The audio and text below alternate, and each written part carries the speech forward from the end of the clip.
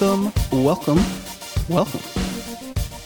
It has been a while, but we are back with another entry in our special episode series. This is episode 6 of our special episode series. I said that twice. I don't know how to write, apparently. This is where we go really in depth on a topic. And today's episode, as you may be well aware of if you listen to any of these other special edition episodes, will not run like our usual ones. Instead, we will be entirely focused on the topic at hand, and today's topic is the state of PlayStation. As you are aware, I am your host with the absolute most, the one and only Bebop Man, Josh McMullen, and I am joined today by returning guests, Gil Beasy, Xbox's King Kitchens, and Justin PlayStation Supremacy Ruiz. Boy, wow! Supremacy is a hot button word in 2021. I don't know. I almost fucking stopped myself, but then I was like, it's too late. I'll take it. I'll take it at this point. You're a big PlayStation fanboy, so I like this. Prefer the word enthusiast. Oh, okay. Fair enough. Cool. Well, you guys, I brought you guys back. You were both on the State of Xbox podcast, I believe. And I thought you guys did real well. So I was like, let's bring these little boys back. These tiny. Got a second interview. The second interview, exactly. Oh no! What are the benefits again? There aren't many, but we'll get to some of the benefits later when we talk about our Patreon at the end of the show. Oh. Your Patreon, my Patreon. This is the charity right now. Yeah, you guys you're in here because you are patrons. Thank you, or whatever. Listen, Justin has time crunch. So let's not fuck around too much, and let's go ahead and jump into the current state of PlayStation and how we got here. So basically, the PS4 launched in November of 2013 and came out swinging. It launched at the price of $399, which was $100 less than its competitor, and really capitalized on doing the opposite of what Microsoft was doing, and kind of touted itself as the place to play games, which really was in direct opposition to kind of how the PS3 started, where they, came out on stage and laughed about needing a second job to buy a PS3. Where they had like 18 different SD card slots on the... Yeah, God, man. That PS3, the launch of that thing was horrendous. And that clip of, was it Kaz Hirai who said that on stage, where he was like laughing about the needing the second job? That shit's so funny. But yeah. And everybody forgot about it a few years later with the... we have a console for you. It's called the Xbox 360. Yeah. Somehow they outdid the second job line. Yeah. We'll get to funny lines too. Mm-hmm. Oh, we will. There's a good Jim Ryan quote in there somewhere.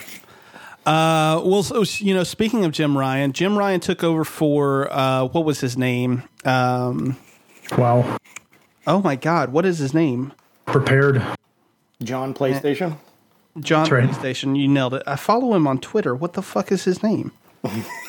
Play, capital P, station. Sean Layden. Sean Layden. That's what it was. So, and that was right before 2019, I believe.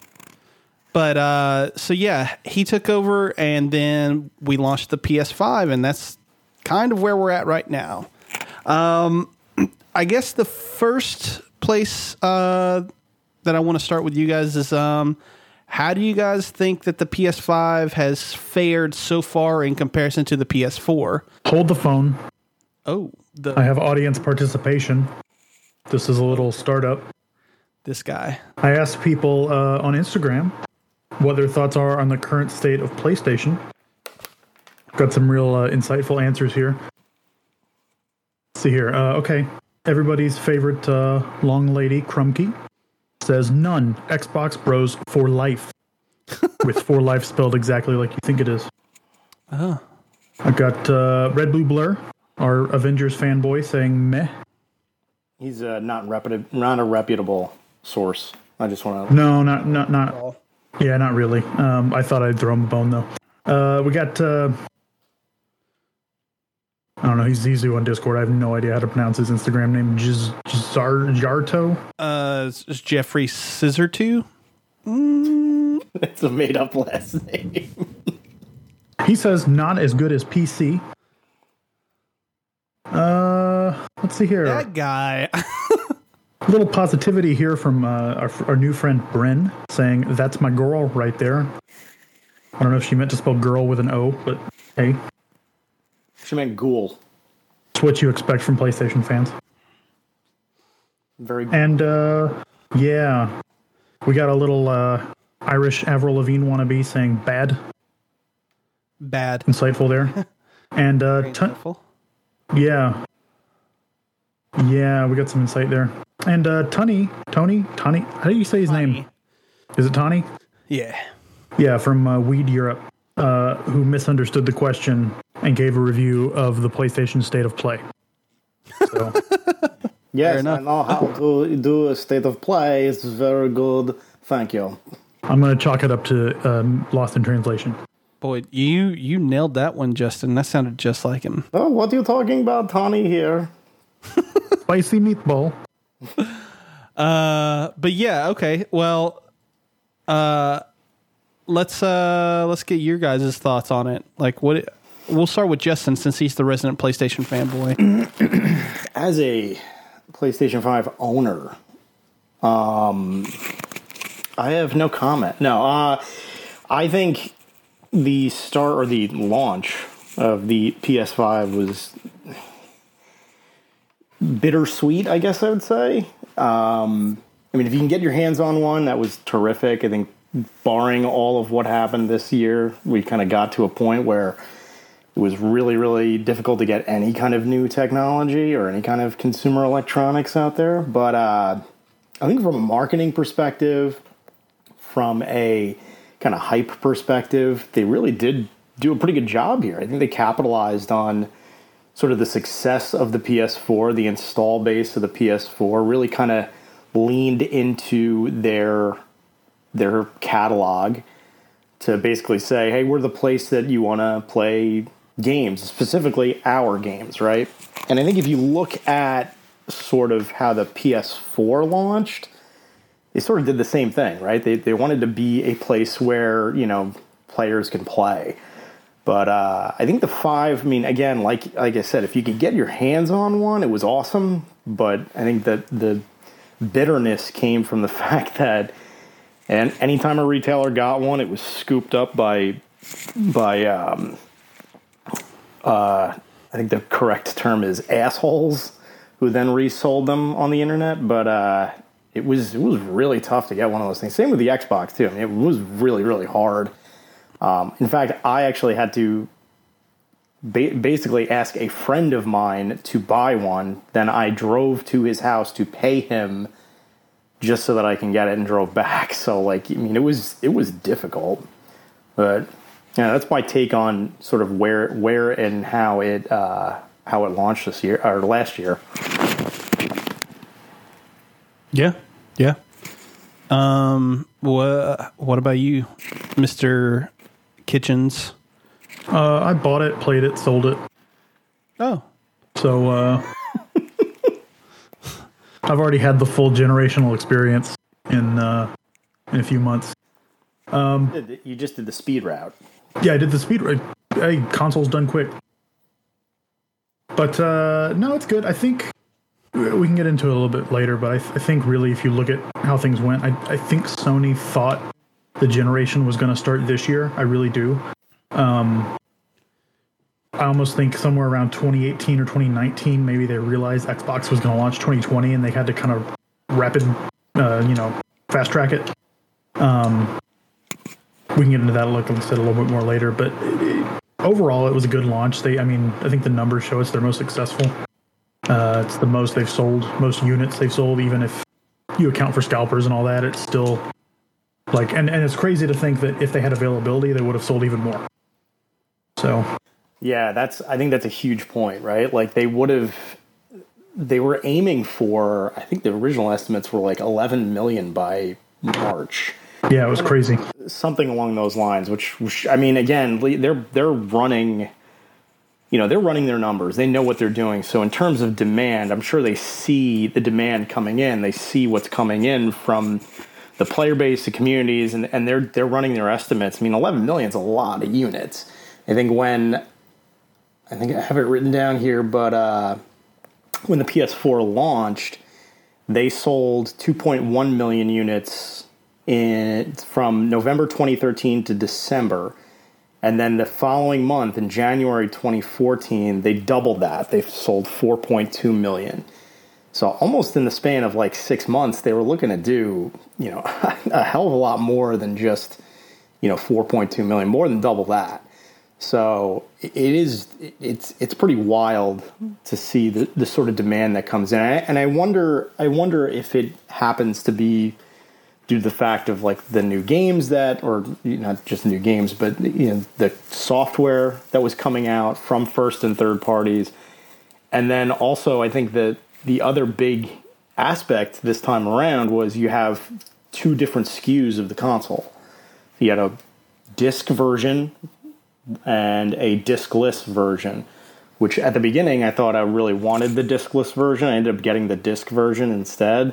And I feel like I made the right choice there, but still, I mean, a console that stripped out a major piece of technology in favor of price and was still was still priced pretty right for what that machine was. But, you had two SKUs out there. You had a lot of interesting new points or aspects about this launch, which were very different from prior launches. So I think there's a lot of weird things that play into this whole situation. But I do think they came out pretty favorably given the circumstances that were around, especially like now with the chip shortages and shipping and supply chain problems that are out there. Like I'm sure it's a nightmare for both Sony and Microsoft when thinking about like, we got to get more of these boxes out, and there's so many problems.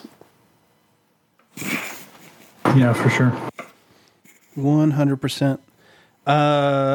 So, I guess the next, because I really don't have anything more insightful to say other than what you guys have already said, to be honest with you. I guess, is there anything that you guys can point out that has really gone wrong no, we'll save that. We'll save that because I do think that we'll get into that here in just a second. So right now, obviously the PS5 you said was, I think you said this, if not, it's outpacing the PS4 at the moment.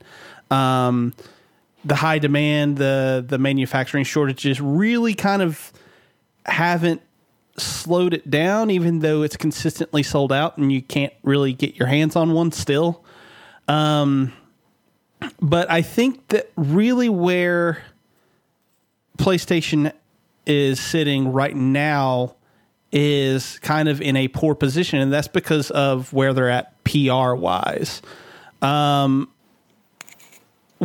do you guys feel about, from an outsider's perspective, because we're not board members, we don't know how people actually feel about the brand at the moment, but like Speak for yourself. Oh, okay. But No, I'm kidding. as people sitting from the outside, like how has your perception of PlayStation changed since the launch of the PS5? I think the thing I was thinking about is you said that in the intro that the PS4 started with an opposite approach to what Xbox did. And I think in reality is Xbox went and changed and did some dumb stuff, and Sony kind of just kept to the status quo. And if there's one thing I'm seeing right now, it's that they just kind of expect to just keep doing the same thing right? They put out more powerful hardware. They're going to put out more advanced games, and that's kind of the plan. Yeah. They don't really want to change. They don't really want to adapt. They just want to kind of keep doing their thing. And for the most part, it works. I mean, it's worked so far. It's not like they should necessarily be criticized for that, but it's kind of revealed that they're a little more stubborn than I think some people might think or have thought when it comes to change. Yeah, and that's, I mean, to echo that, like, this is a company that traditionally has rarely ever pulled back the kimono, right? Like, they're not like a sharing type company. They really keep all the information, they keep all the data and all that to themselves. They don't really like to be in a position where they have to sort of play nice with other people. And I think that really, realistically, everybody shouldn't be too surprised with sort of the behavior of them. Because I feel like to what Gilbisi was saying, like, they're running the same playbook that they've always run in the past. It's always worked for them. It's just sort of like the playbook goes in and out of favor. Like, just like the way people think about it, it goes in and out of favor versus Xbox, who's taking, I think, more like innovative leaps and strides. And when they fall, they may fall hard, but when they win big. You know, like they take a little bit more bigger gambles, and maybe that's because they have, you know, maybe they have a bigger pocketbook than most other companies. They may have a little bit of a bigger budget. I mean, it's good backing on them, but still, I think you look at PlayStation, it's always like, stay the course. Don't shift, don't change. We'll make our tweaks and adjustments here and there, and you can kind of see that with like their acquisition strategy, but they make tweaks and adjustments, and then that's it. Like, they just keep chugging along. Yeah, I tend to agree with that.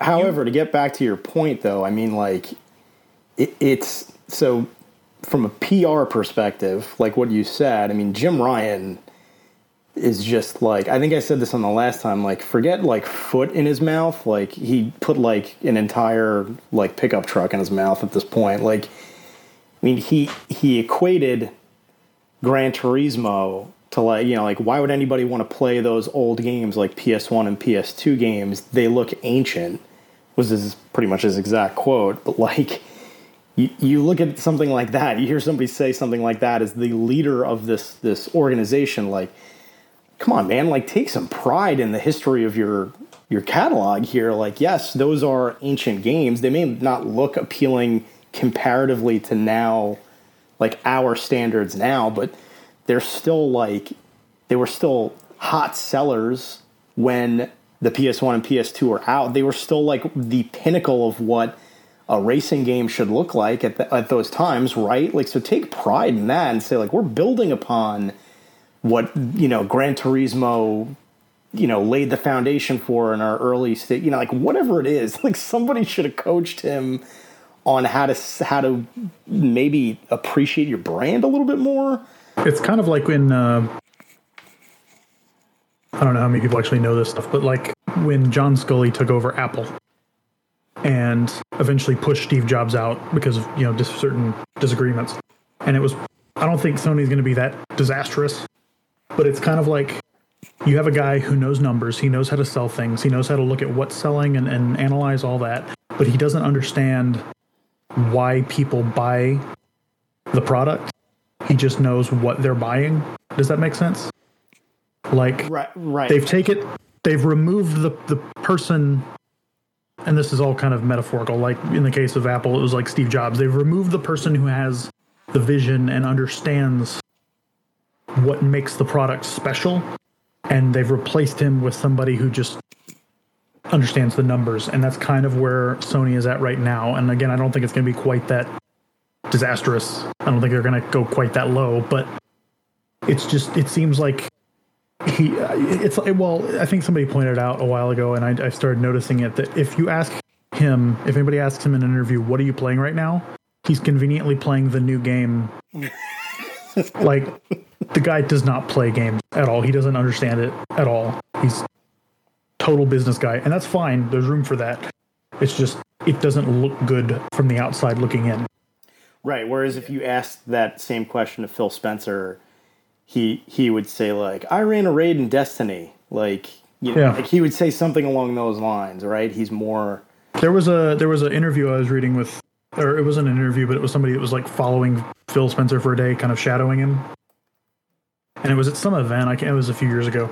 But as he was there, he was talking to some of the media, and he was kind of looking around because he had invited a couple of his friends who he met in Destiny years before, and they play every night. And he had invited them there, and he was going to meet up with them. And it's like, you can tell from little things like that it's somebody that's playing the game. Like, you know, it's exactly what you're saying. And there's just a difference there, not necessarily in the end result. I don't know what the end result's going to be, but it's just a perception issue that I don't know what you do. So one thing to that guy, and he was like, why did you move when those monsters were there in that one room where you're supposed to be quiet from Destiny 2? You know which one That's right. I'm talking Yeah. about? Yeah. Yeah.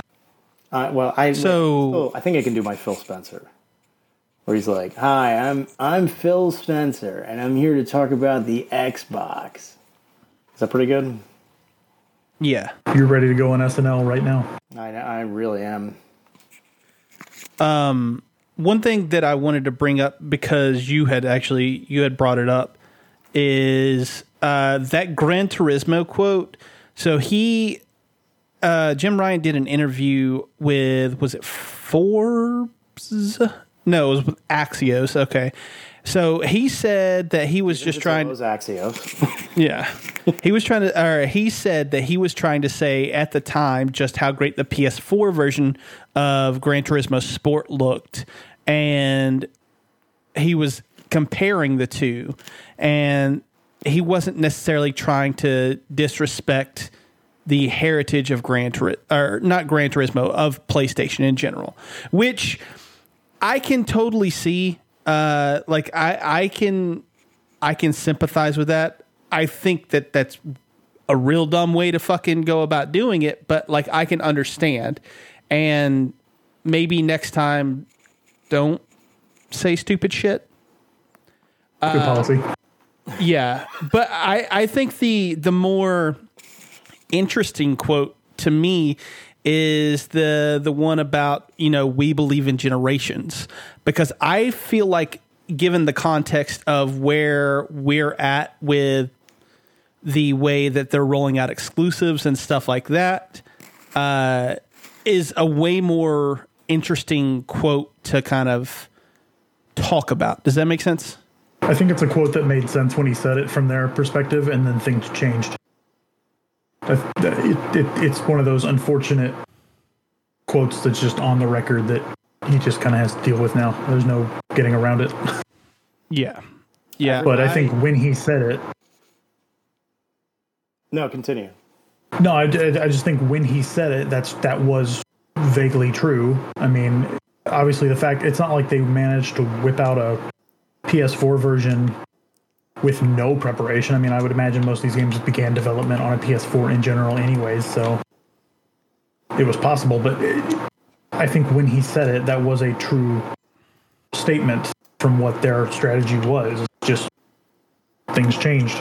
It's kind of, I mean, it's the same thing. It's like when they first announced the Xbox One X, they were talking about how it was going to be VR ready, and then that just kind of got dropped. And now they're on the next generation console, and it has no VR. Like, it's just, you know, sometimes you say something and it's true when you say it, but then it kind of goes away. Yeah. It's tough to keep to your word. I think a lot of people just misinterpreted that quote. He's just actually a really big Pepsi fan.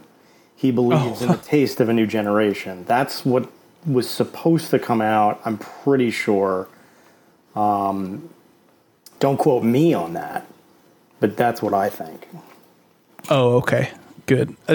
So I'm of the mindset that I think that when that quote was said, it was a jab at Xbox, because it was around the same time that Xbox was talking about all their backwards compatibility efforts, and people were being like, Sony, when are you going to do this? When are you going to do this? And he was like, No, we believe in generations. So, like, I don't necessarily think that it was that they were trying to backpedal, if that makes sense. More so that it was something that he said off the cuff because he saw what Xbox was doing. And, I mean, to be fair, PlayStation has been eating Xbox's lunch for how long now? I mean... Yes. It's been a long time since the Xbox was quote unquote on top, and so you say stuff to like take jabs at your rival when you can, and I think that's really what it ended up being. Was he was just trying to downplay what Xbox was doing at the time. Yeah. But with that said, I think that like you can't take a look at what they're currently doing where they're, I mean, it was listed on the, I think the Korean rating board or something like that, the Dark Souls being on PS4. So like literally the only PS5 that you'll have as an exclusive, if that comes to fruition, will be Ratchet and Clank. And that's something... Oh, Demon Souls, right? Yeah, Demon Souls. I said Dark Souls, didn't I? Yeah, it's good. They're interchangeable. Yeah, It's I mean, same to me. more or less. Yeah, but I mean, that is frustrating for those of us who did buy into the PS5. Like, why did I buy this machine if you're not going to release games for it? You didn't buy it for Returnal? No, I didn't. You know, I think it's also, I mean, it's a product of the time, right? Like, if I were in his shoes and I knew that I wasn't going to be able to get these, you know, it's a difference. And I'll start off a little bit differently. When you look at Xbox's strategy, they have a subscription service that offers, you know, the player thousands of different options, right? You can boot up Game Pass and you have a ton of different options at your disposal. You can play something new, you can download something old, you can jump into that. You don't necessarily need the new box, but if you get the new Xbox, you still have both capabilities there. If you cannot get a new Xbox, you still have this service, right? It's still available to you. And if you're Sony and your whole purpose is to sell new boxes, because in conjunction with that, you have to sell software at $60 or $70 a pop, instead of trying to push a subscription service, you're in a situation where you're saying, well, shit, my highest margin product, I'm not going to be able to even sell because I can't get boxes into people's hands. Their strategy relies on selling PlayStation 5s. So at this point, I think there was a pivot. There had to have been a pivot at some point to say, like, we need to put these out on the old boxes because the install base is like 100 and something million PlayStation 4s versus 8.2 million PS5s. Even if these games are quote-unquote exclusive to one platform, we have to open it up at this point because we still have to sell software. And that's really where the bread and butter is. So I think there had to be a quick pivot there. There probably had to be a business decision at some point where they said to themselves, this is not looking good from a production standpoint. And if we really want to make numbers, if we really want to sell, maybe Demon Souls comes to PS4. Maybe at some point, you know, or I think Miles Morales, I don't know if Miles Morales launched, I think it did launch on PS4. But yeah, it did. But, you know, they have to make these quick decisions and say, like, what can we port backwards, or what can we port to the last generation of consoles quick? Because if we can't get this in people's hands, we're going to be stuck with a digital storefront that people are going to look at this game and say, like, well, I wish I had a PS5, but they're damn near impossible to get, and I can't play Demon Souls, and I might as well just go back to playing Fortnite, you know, like, or I might as well go back to playing whatever, you know, Miles Morales or something like that. So that's a tough situation to be in. Not to defend them too much. Yeah, my only pushback with that is that you're still getting 30% from all the stuff that you're selling on PlayStation anyway. So like, unless it's a first party title, obviously, and then you're recouping everything, right? Right. But so like, even if we don't want to talk about the stuff that's happening like currently, right? Like if we don't care about, say, let's just for the sake of like thought exercise or whatever, let's just say that everything that is currently a quote unquote PS5 exclusive was actually cross gen. That's fine. What happens when Horizon comes this fall, or I mean, if it comes this fall, or God of War presumably next year? Why is it that those games?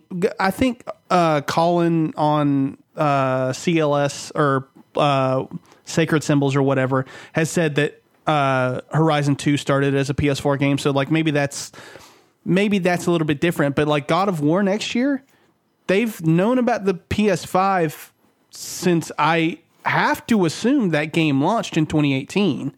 Like, they had to have known. So that game didn't start development as a PS4 game, and they're going to port it backwards now.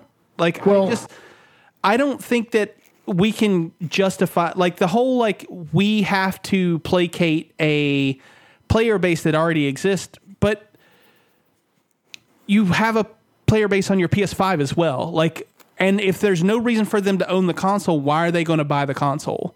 Well, I think for one thing to say that, you know, how are they able to port it back? I think it's one thing to remember that they're now putting games on PC, and PC games have to be much more scalable. So, Yeah. I mean, they're going to be running on console or PCs that could be less powerful than a PS4. So, if they're keeping that in mind anyways through development, you know, I don't know. But yeah, at some point you do have to incentivize people to actually get the new console. But it's, I don't know. It's one of those things you just kind of have to wait and see how it all shakes out, Yeah. and how what the difference is. Like, okay, well, when Horizon comes out on both consoles, does it run at like 15 frames on the PS4, the base PS4, and like 30 on the Pro? Like, what does it actually look like? You know, I don't know. Yeah, I mean, it could be. Yeah, I think that's fair to say. Like, you do have enough. You do have enough like almost like frames or like frame rate snobs out there who are just gonna like look at this and be like, I want the best experience I can get on my new PlayStation. Like, you'll get that kind of crowd that will undoubtedly want to upgrade at some point, but I think it really is. It's a tough conversation to have because like and it's tough to defend them in that way because, you know, the Pro, or at least the PS4 Pro, is still a really great machine and it's still really useful. But like, you know, playing Ratchet on PS5, I know the difference. I can feel it. Like, the controller feel is amazing. Like, that game is awesome. It is so good. And I that would be the one thing where I'd sit there and say, like, this is what's going to keep me engaged with this system for a long, long time. Like, I don't know if they necessarily need, like, every first-party game at this point to be, like, a PS5 exclusive. Like, they do have to sort of, you know, sell into a player base that does exist who's maybe just not ready to upgrade at this point. Maybe they do.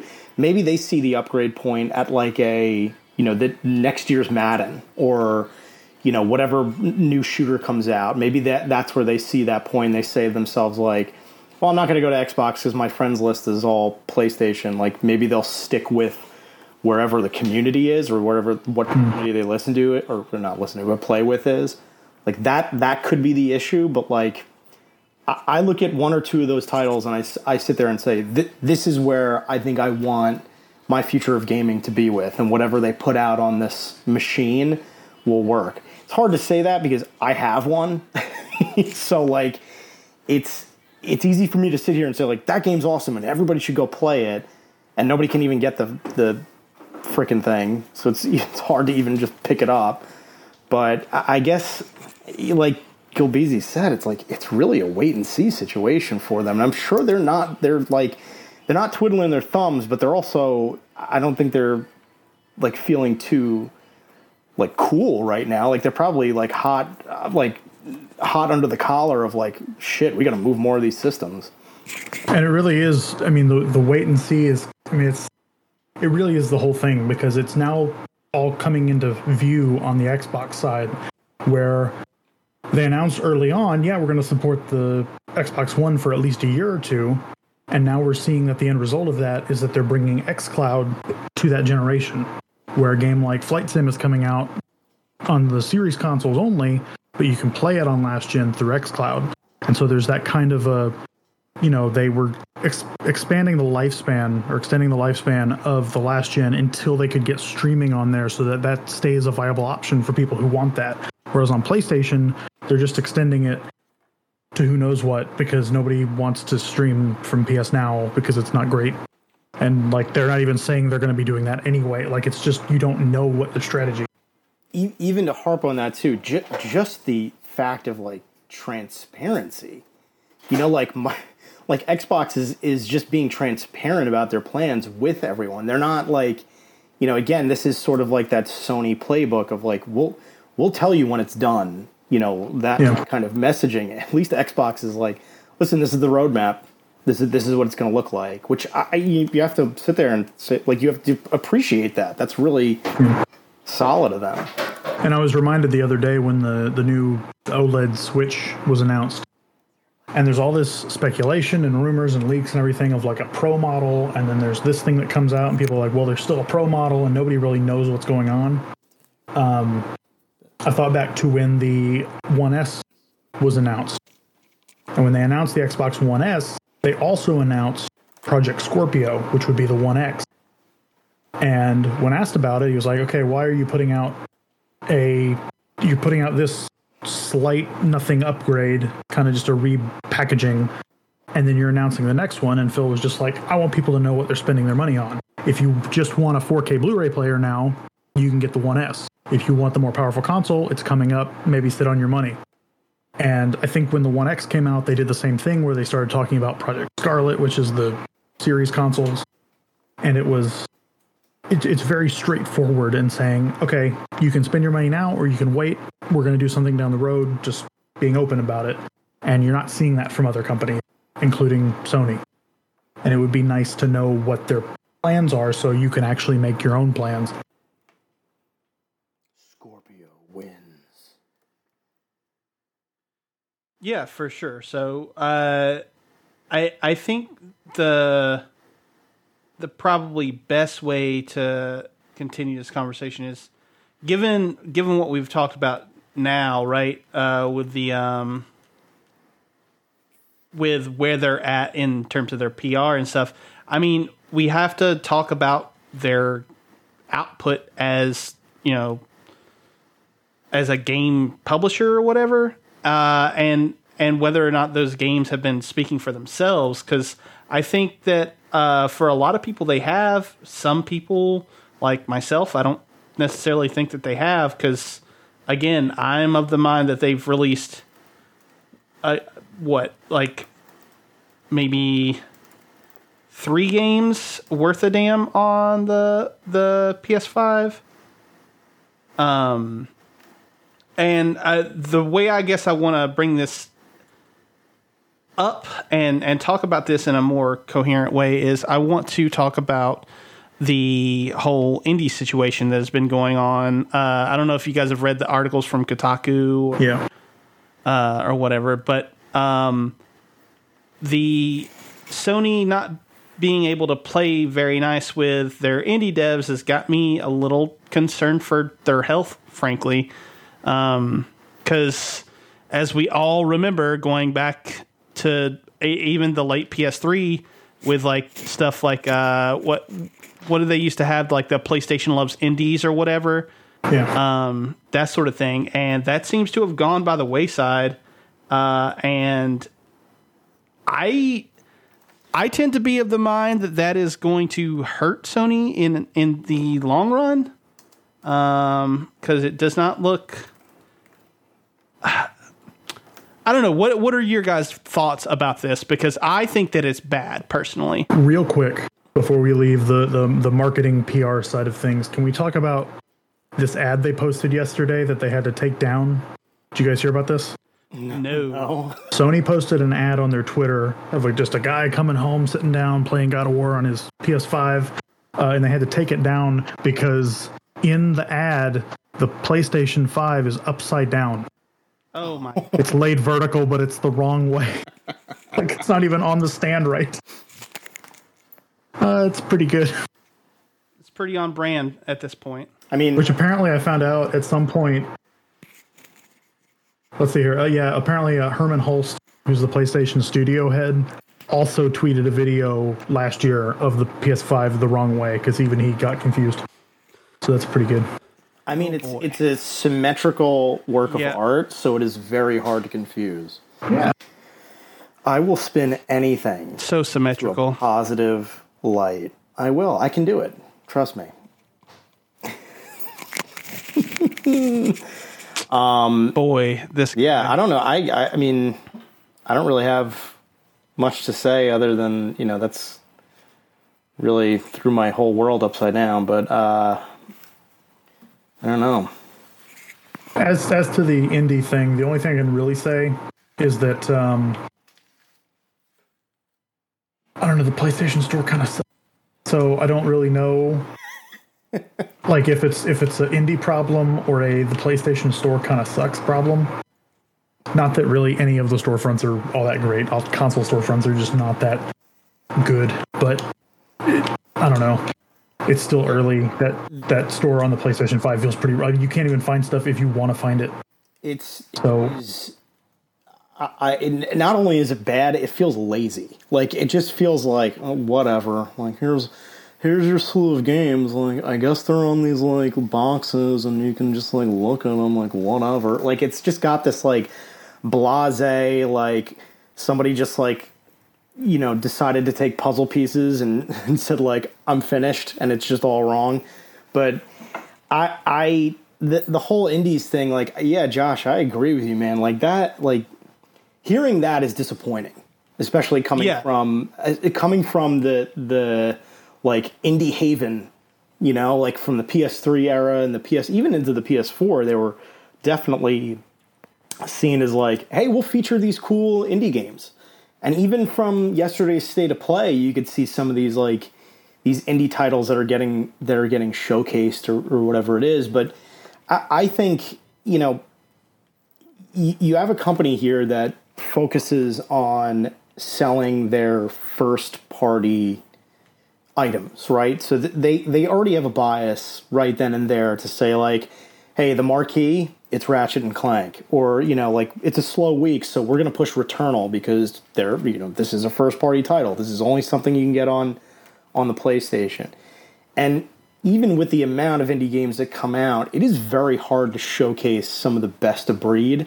And I think Steam runs into this problem a lot too, where you sit there and you can go through countless pages of games and see like, is this worth looking into? Like, you click into it, you see like a 2-minute trailer, and you kind of know then and there, like, I'm not really into this 2D side scroller. Like, I'm not really into this city builder that's, still in early access or whatever it is. So I think PlayStation is, they're focused on selling games, right? They're focused on selling software. And at some point, I think some of the magic there is like, you got to take some things off the menu in order for people to make a choice.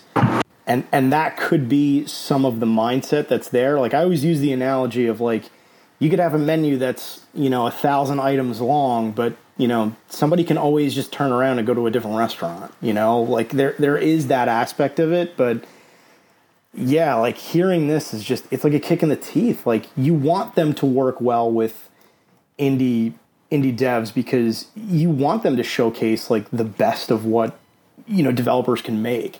Especially coming from, these are the same people that put out Rocket League for free when that game launched on, as a PS Plus title. Like, that was awesome. I sunk tons of hours into Rocket League. But like now we're hearing these horror stories of like, yeah, they're nightmares to work with, and PlayStation kind of sits there and I think maybe like adjusts their monocle and is just like, indies, oh, I don't need indies. I've got Ratchet and Clank, the only game you need to play. Like, it's sort of that kind. By the way, here have some director's cuts. Yeah, right. Yeah, of a game that was so polarizing. Was it? Oh, just wait for the Last of really Us director's cut. polarizing? You're right. That's what I'm saying. Was what polarizing? Death Stranding? Oh, I thought he was talking about Ghost Tsushima. Yeah. No, everybody agreed that game was just okay. Okay. It was a really, really, really, really, really good Ubisoft game. Well, we'll move on. It was Assassin's Creed Japan the way I wanted it. Is this breaking? I got to write haikus. I chased some foxes. So many cute little boys. I feel like we just made a haiku from the three of us making those sounds. But kind of going back to what I was saying about the store and what I said a little bit earlier, maybe at the beginning, it really feels like I almost wonder if you went to 2017 and asked Sony when they thought the next generation was going to start, I think they would have said 2021. I think they saw the PS4 Pro as a mid-step, and then because the Xbox One X came out a year later, I think they said, okay, so if that's the middle of the generation, we've got another 4 years. Okay, and then somewhere around 2018 or maybe early 2019, they started to realize, okay, this thing's coming out in 2020. Yeah, probably 2018, I would say. But this thing's starting to come out, and that's why you've got this thing launching with like an alright UI that seems like a lot of ideas that don't really come together. I know, Josh, you've talked a lot about like the trophies system is just buried, and that's a thing they seem to want to surface, but it's like on PS5, it's like buried. Turning the thing off takes forever. It has technically an M.2 slot for an expandable storage. It doesn't work. There's reports coming out that like if you put anything in there, the console overheats because the cooling system they put in there was just kind of brute force, and it's not really a great cooling system, which is what it looks like the whole console was built to do. The mixed messaging on games coming out, the weird store issues and things like that. I really feel like they kind of got caught a couple years ago, and they had to shift their timeline up and just start kind of putting things on hold until after launch, because it's something feels off. This is not a company that should have a launch like this. Yeah, it feels very like not ready, aim, fire, but ready, fire, aim. Like, yeah, it feels a little bit like that. And it shouldn't, especially from, like, this is the other major player of the big three console makers, right? Nintendo, Microsoft, and Sony. This is one of the big three. Like, to sort of be in this situation just feels very, it's like half-baked, right? Like, that's sort of the way I think we can look at it. Yeah, I mean, that's definitely the way I'm looking at it. I don't know. I mean, maybe BZ is right, where maybe it's one of the things where like they just caught with their pants down thinking this was coming later than it actually was. But it almost feels like the company doesn't know what the fuck they're doing.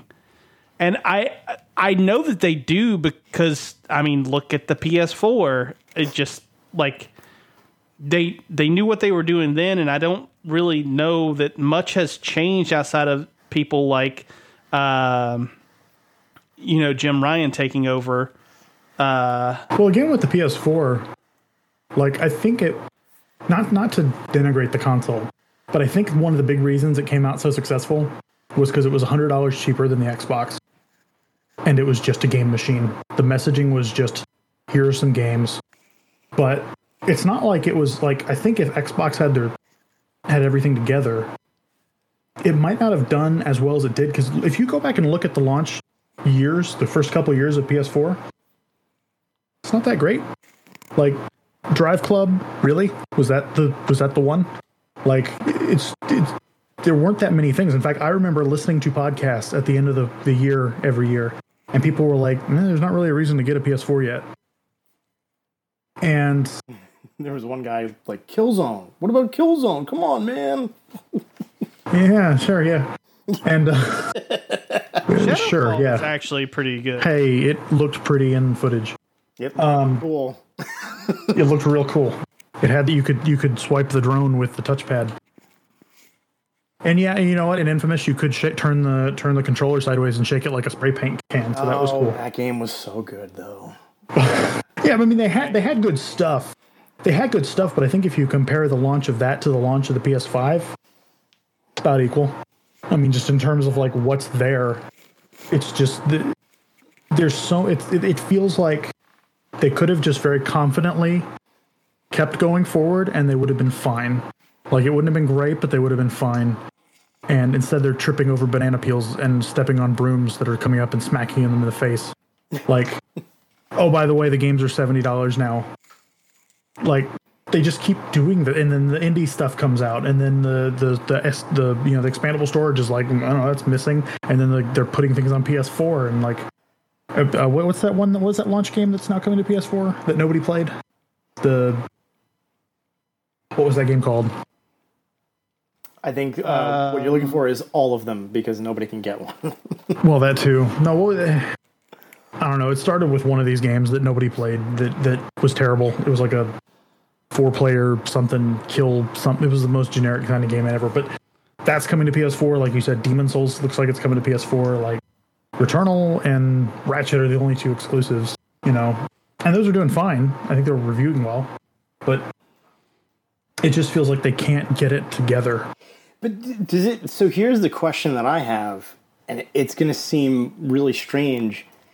Does it seem like they're bulletproof? Like, I feel like this company can, like you said, they'll slip on banana peels. They'll like walk into walls, but for some reason, it's almost like people are willing to just shrug their shoulders and say like, "Oh, Sony," like, you know, like they'll like forgive this almost lovable idiot and just. I think they are. Like, does it feel like that? I think they're safe, but not as the leader. I mean, it took them the entire PS3 generation to catch up against a console that was literally dying under people's TVs to the point that it was like a national scandal. The Red Ring, like, and it took them the entire generation to catch up. Like, but they still did well that whole time. It's not like they were struggling. Like, I think Sony's fine. It's just, will they be the leader as time goes on and as the games are $70 and you look over at Xbox and you can get it a whole lot cheaper, and then suddenly all these games start launching that are third party that are launching in there, and you're saying, why am I paying $70 here? I could go pay $1 over there and play it. Or hopefully, as games come out like Halo Infinite, that people are like, that suddenly become things that people want to play and become the popular thing, you know, like Halo 3 was back in the day or whatever. Like, I don't know if they're always going to maintain the lead, but I don't think they're going to go away, because there are people I know who would never buy an Xbox, not because they have anything against it, but because they had a PS4 and they had a PS3 and they had a PS2 and then they maybe had a PS1, and that's just what they get. They don't even look for the news from the other things. They just get the PS new, whatever the new one is, because it's the new PlayStation, and that's it. They're always going to have that loyalty. Yeah, and I think so. There's a few things. I remember speaking to some former PlayStation folks about this, and just people from the industry. I think a lot of that comes down to, like, you know, where your friends list is. You know, like if most of the people that you play with, and if you're playing mostly multiplayer games, if you're playing Call of Duty, and all those people are on Xbox, you're most likely going to get one. You know, like, you're going to stick with that. I think the big question then is like, well, how does this really play into the whole fact of like, okay, now crossplay is an option? Then if you really think about it, then it's just like, I might as well just get a PC, because like, forget both of these things. Like, I may as well just go for the one thing I can get that's the most intense experience that I can find, as opposed to just like, all right, I can get Game Pass on a PC, and most of these PlayStation exclusives are bound to come to PC, so why don't I just get one of those? But yeah, like I think like you said, there's sort of that like generational like, this was my father's PlayStation and his father's before him, and now I continue to look for gold in the PlayStation Valley. Like, it's sort of like that kind of idea. Yeah. Yeah. Well, I guess the next place to take it really is where do we think that Sony is headed? Because that's right question. now it is where they're headed. I mean, come on, it's beyond.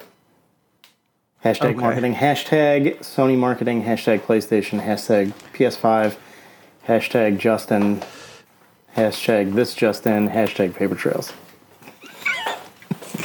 You're the worst kind of person. I am a marketer. What can I say? So listen, the PS5 is presumably on a even better trajectory than the PS4, right? Like, I mean, that's the way things are looking. We'll see how all that pans out. But what do you guys think that Sony really has to do in order to maintain the momentum that they presumably have at the moment? Keep making games. Yeah. So it's weird because, like, you talk about momentum, and right now, like, I feel like you look at Xbox, and in every category they're putting the pedal to the metal, right? When it comes to subscription service, they're trying to beef that thing up as much as they can. When it comes to cloud services, they are trying to get that rolled out as quick as they can. But when it comes to Sony, they're very, it's almost methodical, right? It's this very calculated pace. And they don't want to just hit the gas pedal. They don't want to just like fire on all cylinders. They want to keep doing the things the way they want to do. And in some cases, it's benefited them. And I think at this juncture, it might not. And to that point, like to what Gilbisi just said, like they have to keep making games. Like they have to keep making games. Like they have to make games that work with the DualSense that are really fun. They have to make first-party games that you need to buy, and you need to own a PlayStation to buy them. Like, it does not seem like they're doing anything on the PS Now front. It doesn't seem like they're doing anything on, like, a cloud gaming front. And maybe that's just poor messaging on their part, and maybe they're the ones sitting there smirking and saying, like, oh, wait and see, you'll wait and see. But, like, everybody else is talking about this. I mean, for crying out loud, Google put out a solution for cloud gaming. Was it the best? Not. I mean, that whole Stadia scenario was an exercise in, like, we're the biggest, so you have to buy us, and nobody did. But it really, they need to start messaging and being more clear with their plans and their executions as possible. Like, if they continue to make games, great. They make great games. I love them. Most people seem to enjoy, a one-time playthroughs through most of their games. But if they want to be a contender and they want to not just carry out the momentum, but to speed up, they have to start thinking about what their real strategies behind PS Now is. And, they have a really amazing, solid install base on PS Plus. There are 47 million people that pay into PS Plus, and they get all the great perks from it, right? 2 games a month for free, or not for free, but, part of the subscription, discounts on things, early access, whatever it is. Like, that's a great, candy with the medicine type model, but, like, they're not doing anything on the PS Now front, and they could be collecting 2 subscriptions, or they roll everything into 1 subscription and it makes sense from there. I don't know, but there's certainly no messaging behind it, and everybody continues to sort of just like stay the course with that. And maybe they're collecting enough that it doesn't matter, but I don't know. I mean, as somebody who really enjoys their games, I would like to see more sort of messaging come out from them to say like, hey, you know, we are looking at partnerships for not just to make games, because they are doing partnerships for games, but you know, we're looking at partnerships for cloud solutions for games, or we're looking for, you know, we're looking to, you know, create games that maybe only arrive on PS Now, and this is the only way you can get this experience, or you can get it early if you have a subscription to PS Now. Whatever it is, they just don't seem to be too chatty about anything. I don't know. And meanwhile, you have stories coming out that all has yet to be completely confirmed, with it all but that Kojima might have gone to them with a game, and it was going to be internet-based, kind of half cloud-based, and all that. And then meanwhile, you have Microsoft now, or Sony turned it down, Google also turned it down, and then you have Microsoft stepping in and saying, no, we want that. And then they went and hired somebody who specializes in integrating cloud services and, you know, just network into gaming, presumably to work on that game. So they're going after that. And it kind of almost sends a message that they're okay just putting out the same kinds of games. They don't really want anything too crazy. They just, you buy your hardware, you put it, which is fair in some ways, because you look at Microsoft and their primary business is network and software, and Sony is a hardware company. So, you know, you don't see them making those kind of crazy moves to put something completely online. But a lot of those things, like you're saying, it's very non-committal. It's very, we have it and it's here, and we'll put something. I mean, they put some good games in there yesterday. I think Red Dead 2 came to PS Now the other day. Mm-hmm. Some other stuff, I don't know, but it just never makes waves like Game Pass does, even though there's a quarter of as many or half as many people subscribe to that. I don't know. Yeah, it's just like, I always feel like it's too little too late. Like, the good thing, when the PS Plus collection for PS5 came out, I dove into that and I saw the list of games that they had. I would say around, I mean, it's easy to sit here and give like a rough estimate, but like 2/3 or maybe a third of those games, right? Maybe 33% of those games I had already played. There was probably another third of those games I was just generally not interested. And then there was probably a third of them that were in there that I said, I've never played these, I'll give it a shot, why not? And I think that that's fair and fine and good, because that makes me feel like I'm getting value out of the subscription. But like, to hear that Red Dead 2 just came to PS Now is sort of like, I mean, that game came out what? 2018? That was a 2018 title? Like, these things need to start hitting either day one or, you know, like like 7 to 10 years from now, because like, what's the point? Like this almost like 3 to 4 year, like, okay, now you can get Red Dead, okay, great, that's awesome, instead of getting it day one and finding value in the actual service. It's very hard to justify this service's existence if the value is so far, the time frame is so far to get it, or it's the time frame doesn't exist, like there's no existence. Like it's just basically you have to pay full price for this game, or you have to wait years before you can even get access to it, and then we'll start talking about what we can put onto this platform. It's just these windows for these games, or the time frame or time windows for these games is just, it's pitiful. Like, it sucks. Not to mention, some of them you can get for free on PS Plus. Like, eventually some of these games just show up there. Like, I'm not going to spend $70 on Returnal. I'm going to wait for that thing to hit Plus in, I would say, probably about 18 to 24 months from now. So I don't know. The strategy behind a lot of that stuff is so strange. And I can respect the fact that they will market the hell out of a game and really put the backing behind it and say, you need to spend $60 to $70 to get something like, Spider-Man day one. It's not going to be anywhere else. This is the only way that you can get that game. And they'll sell the units. They will. that game will sell like, and has sold like gangbusters. And that game probably shouldn't show up on PS Now, right? Because they'd still want to just sell and sell and sell at full price. So at some point, it's almost like, well, why even have a subscription service then? What's the point if you're not going to support it? So I think a lot of it is just sort of this strange, like, we're in an experimental phase, but not really. I don't know. It's tough. And kind of I almost wonder how much of it is, okay, like Xbox is part of Microsoft, and obviously Microsoft is a publicly traded company, but how much do those people actually, the investors, really care about Xbox? Like, how much are they saying, well, we need to do this or that or the other? As long as it's making money, do they really care? Right? Compared to Azure or whatever. Right. But on the Sony end, PlayStation is Sony. I mean, they make other stuff, but PlayStation's the big dog. And so I'm wondering if the reason...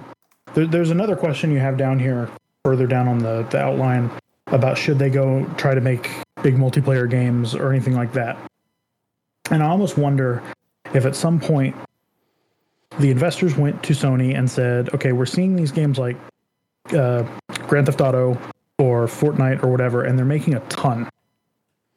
And we want to see, why aren't the Sony games, they're making a lot of money, but they're stopping at $60, right? There's not a tail on any of their games, really. Also, do they have any real multiplayer stuff? No. Anything with like season passes or anything like that? Right. Like think about The Last of Us.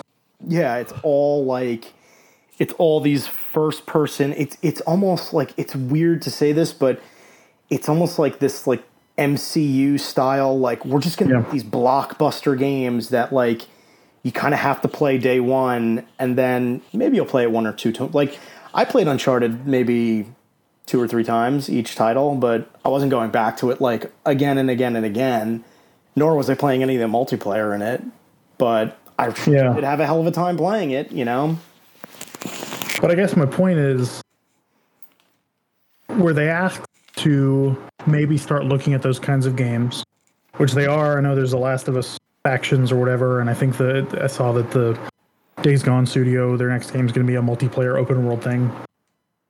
But I almost wonder if they were hit with that, and then they said, okay, what if instead of making all our games that, because that's not what our audience is looking for necessarily, what if we just bump the price up to 70, so now we're making more per game, and that's where the boost is going to come from. And then once you've done that, how do you then say, okay, but what if we forego this $70 in favor of subscription service that'll take a while to build? Like, you get my point? Like, I don't know if they're really in a position where they can convince the investors that we should jump on this. I don't know if they can do that at this point. It's tough because you can't, like, would you want to, like, you sit there and say, like, I can get the $60 today instead of over the course of 12 months. What would you rather have, right? Like, I mean, a lot of people would say, like, give me the 60 now, right? So that's, and again, they continue to sell games. So I think a lot of, you know, when the shareholders look at Sony and say to themselves, like, all right, you have these other businesses, but games is I don't remember what the percentage is, but I think it is the highest percentage of what Sony's revenue comes from. I'm sure they sit there and say, like, as long as these games keep selling them. You know, like it works. The model works, as opposed to, like you said, you know, Xbox being a part of Microsoft. I mean, they make the press release, right? They're on the press release, but you know, when the analysts are commenting on that stock, they're not commenting on Xbox. They're saying, like, yeah, you know, they're winning cloud contracts left and right with Azure. Yeah, like that's really where Xbox gets like a sentence. It's like, and Xbox is here. Anyways, right. We enjoy talking to that guy Phil. And I mean, you look at it, it's kind of the same conversation you have to have with the acquisitions, where it's like you can't look at Xbox versus Sony. It's like when Xbox acquired Bethesda and ZeniMax. Everybody said, "Oh, what's Sony's response going to be? What are they going to do?" As if that's how business works. And it's like they just spent on one company the amount Sony made last year or last quarter or something. Like they just, I think it was their year. That was their profit for the last year, was the 7.5 billion that they spent on ZeniMax. And it's like Xbox can afford to play the long game with building something like Game Pass, because they're such a small part of a bigger company that they can, the money that goes into that is nothing. It's pocket change relative to Microsoft. Whereas on Sony, they got to be a whole lot more careful. They can't just decide to forego a bunch of money for 3 years from now when they finally have enough subscribers that it makes sense. They have to, they just don't have as much wiggle room. And I think, and both strategies are totally sound, right? When you look at Microsoft pulling the trigger on Bethesda, yeah, I think $7.5 billion for that studio is probably a little maybe too rich for my blood. But they whatever, they ponied up the money. The rumors I always heard were that they were shopping that around for $10 billion, and I think nobody was taking it at that point. But I think you look at Sony's acquisition strategy, and I don't think it's a bad strategy. I mean, you look at the studios that they pick up, they don't spend a ton for quality. And I think you can look at something like Insomniac, you can look at Housemarque, you can look at Sucker Punch or Media Molecule. Like they picked up these names for pennies on the dollar. I mean, the biggest one, I think, was Insomniac at $229 million. Yeah, it was like nothing. $250 million they spent to get Insomniac, and I'm sure they've made they've gotten the return on that investment even further than they could have imagined. Like that's not just making your money back. That's growth. Like that's straight growth. And that, they put out like two and a half games in launch year. They put out Miles Morales and Ratchet and Clank, and the half I'm going to count as the Spider-Man remaster thing. But like, yeah, for one, the whole reason to buy a PS5 right now is because of that, whatever, 200 million or whatever it was you said they spent.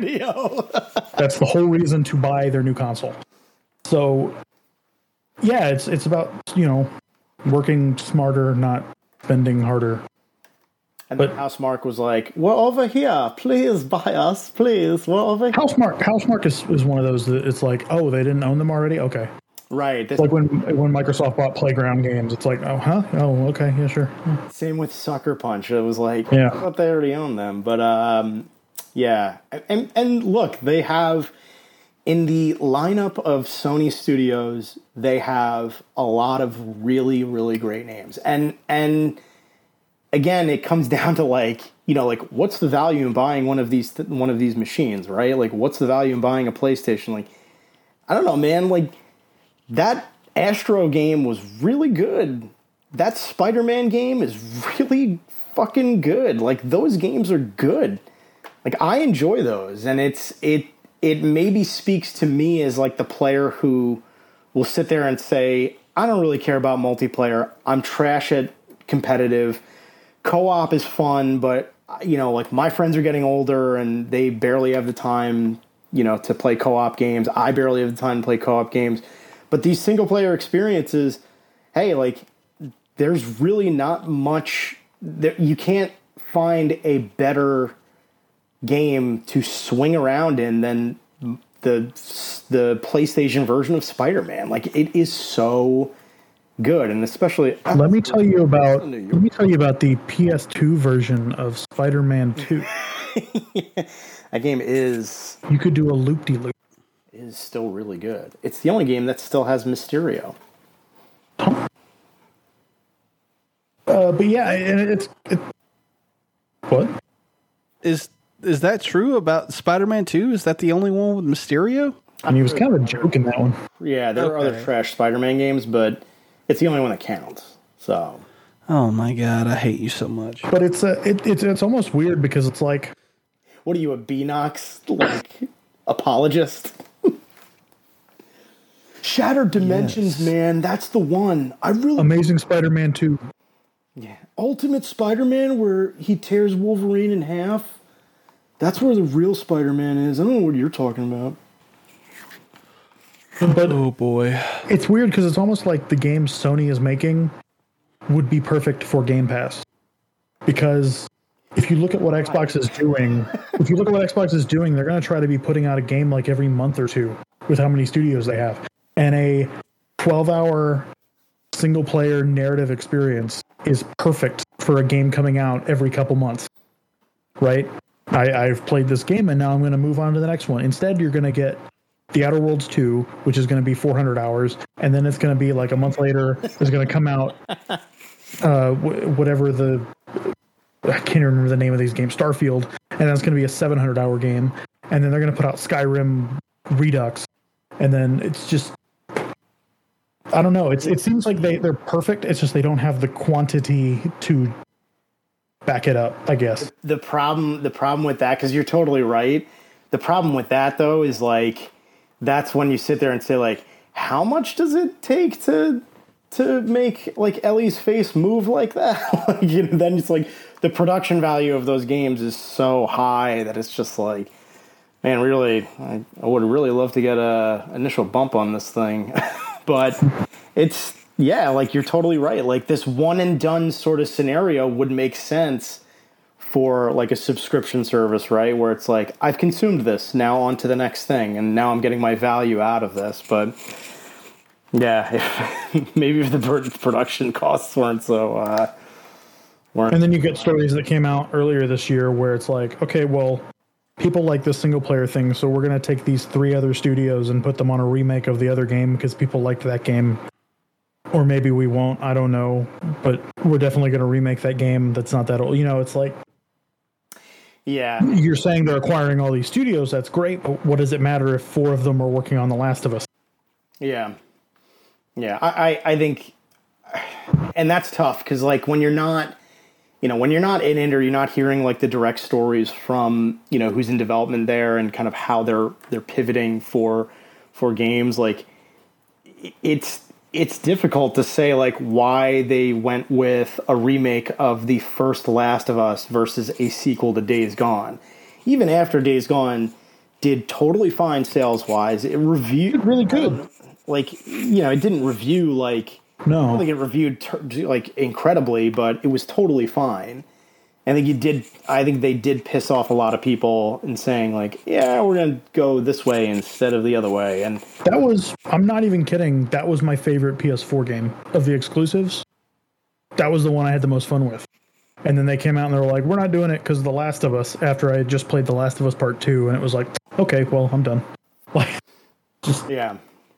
And it goes back to what I was saying before, where it's like they're scared to innovate, and that's probably their biggest problem. They just kind of want to keep things going smooth, and that's it. And I wonder too if you look at The Last of Us as like a sort of, this has not become a PlayStation franchise but a Sony franchise at this point, where they're leaning into a show. And they're leaning into, you know, these 2 games, and then what could they do post that? Like maybe they're trying to build out a sort of almost like, I don't want to use the word like metaverse, but some sort of like larger than life franchise for this game that people can latch onto, right? As opposed to like, oh, do we make a sequel to this game that, you know, wasn't a smashing success, but it didn't set the world on fire. Like The Last of Us certainly set the world on fire. It won awards. People are talking about it. It did this, it did that. And that's not to say neither that the game is good or not, but it got the attention that I think Sony wanted. And so do they say like, well, do we lean into this thing that's clearly a winner, or do we take the gamble? And like you said, they're not willing to roll the dice, and we are going to get like a third Last of Us game. And guess what? I'm probably going to buy it because I'm a sucker like that. But, you know, would I've wanted Bend to do something different? Yeah, I would have loved to have. Like, I love the idea of like a Returnal. I think that's really, really cool. And one day I will get to that game. But, you know, at the same time, they already got me hooked because I am going to get a third I would buy the third Last of Us game, or, I would consider buying a remake of the first one because, yeah, I did have fun with it, and that story is sort of compelling to a degree, and it'd be a long enough time for me to be like, oh shit, yeah, that game was pretty good, right? I guess, but I don't know. I mean, they must have done the research at some point to say like, this is a winning franchise, and this is where we're going to place our chips. It just sucks that it's such a depressing franchise. It's almost like that game is very polarizing too. Like that's not. Well, it's you can't take The Last of Us. Okay, how do I put this? Halo is dumb sci-fi, and I say that as somebody who really likes Halo and the lore of Halo. Like, end of the day, it's a lot of. You can look at it and you can do anything with it. Whereas Last of Us is very specifically not that, right?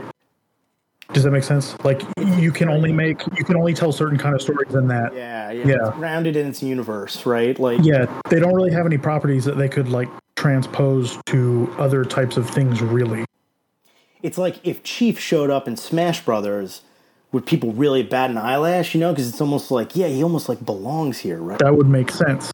Yeah. Versus But you put Ellie in there. showed up. Yeah. Right. Like Everybody stays away from the old man. What's Joel's ultimate smash? Like he just gets hit in the face with a golf club? Like, come on. Oh man, what if you could do that with Solid Snake? Just have Solid Snake just beat Joel. Oh, so good. It would be a showdown of the most depressing video game protagonist. And then Sonic just runs by. He's like, "Hey guys, come on. I want to spin." And Joel's like, "I got nothing left to live for.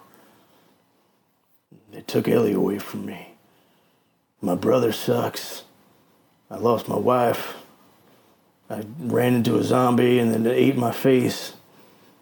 Like, yeah, I could see that would be. Actually, you know what? Put Joel in Smash. It's fine. Hey, Josh, you done playing Tony Hawk? Yeah, Josh, if you want to pick your head up off of the desk and join the conversation, by all means, please. We'd love to hear from you. So anyways, PlayStation sucks, man. Xbox rules. In conclusion. I don't even know where the fuck to go from here because that conversation lasted fucking forever, and We kind of went through all your bullet points there. went through everything like all at once. That's the sign of a good outlined conversation, I would say. Well done, Josh. Oh, cool, awesome, thank you. So I guess the one thing we can say is that where they've been really successful with consoles, they just suck at making handhelds. It's just, what are they doing? Like the Switch is out there and they're just sleeping on it. Like they made the Vita, it was a piece of garbage. And I hate you so much. I liked the Vita. I thought the Ghost. The Vita's awesome. I mean, I could see maybe the value in getting the PS TV to play Vita games, but as a handheld, it's just, I mean, what's the point? I don't know. I'm just messing with you, Josh. I'm just messing with Josh. It deserves to be shut down. That's what I'm saying. I think if they do just decide to put out like another Vita title, I think what you'd do is you'd probably just do like the sequel to Ghost of Tsushima just on the Vita. I think that would probably be the better. Ghost of... Oh, and you can like cook... Ghost of Sous Vita? And then you can cook it in the sous vide. Yeah, the Mongols get in the hot thing and you put a sous vide in there and heat it up and boil them to death. I think they get in the hot spring, yeah. I would just want to blow my brains out right now. Hey, you can take the reins back anytime. Can I? Can I do that? Is that okay with you guys? Yeah, go ahead. I will stop talking. All right. Well, I think probably I guess the thing that we need to move on to is I'm trying to think of how I want to phrase this. right now, Sony is still considering itself the place to play the best games, right? Like that's probably if I were at Sony, that's probably where I would take my marketing instead of being like, yeah, this is just a place to play games. It should be like, this is the place to play the best games. And the best games that they have are their exclusives. But Xbox is right on their ass with that. And nobody likes to talk about this, but Nintendo never puts out a exclusive that is under probably like an 8. You know what I mean? Like they don't put out garbage. They put out good games. Is Sony going to be able to maintain their status going forward? I mean, considering where we see both Xbox and Nintendo, like how do you guys foresee that? That's a good question because like I do think they will. You're already seeing it, right? Like I think they don't. They err on the side of quality, right? And I think they have franchises that they know are very good and that are, essentially, I don't want to call them like system sellers, but they're really good franchises, right? And I think I can point to something like the recent Ratchet and Clank. And I know, Josh, you've played it, but like, that's a really good game. That's a really, really good game. And it's been a while since I've sort of laughed at that dumb humor and that type of almost like Pixar-y animation of a game. And to just see that on, like a big screen, my home big screen, and playing that was a modern marvel to me, where I just, every second of that game was fun and good, and I enjoyed the writing, and I enjoyed the whole story of it, as sort of as cheesy as it could be. It was very video gamey. It was, go here and get this, go there and get this. Oh no, the bad guy. Like it was very much that sort of formula, but it was a solid experience. And I really don't see them deviating from that formula or those mechanics. And I think that's maybe something that's ingrained into the studios or sort of the overall like mindset of PlayStation, right? Is we do not want to put out something that is subpar. And I point to something like Spider-Man, and I look at that game and say, there is a fantastic representation of one of my favorite superheroes. And not only did they do that once and was super successful with it, they did it again with Miles Morales, and they made that feel fresh enough where I super enjoyed the story. I super enjoyed the gameplay. Miles, I think it was actually Miles was more fun to play as than Peter. And I want to continue on with that. I want to see what happens next in that universe. I do feel like they put together some really solid, well-developed games. And say what you will about The Last of Us. Say what you will about, some of these games that have maybe like people are mixed on. But that game had a solid stealth section that I think pretty much rivals that of Metal Gear Solid 5.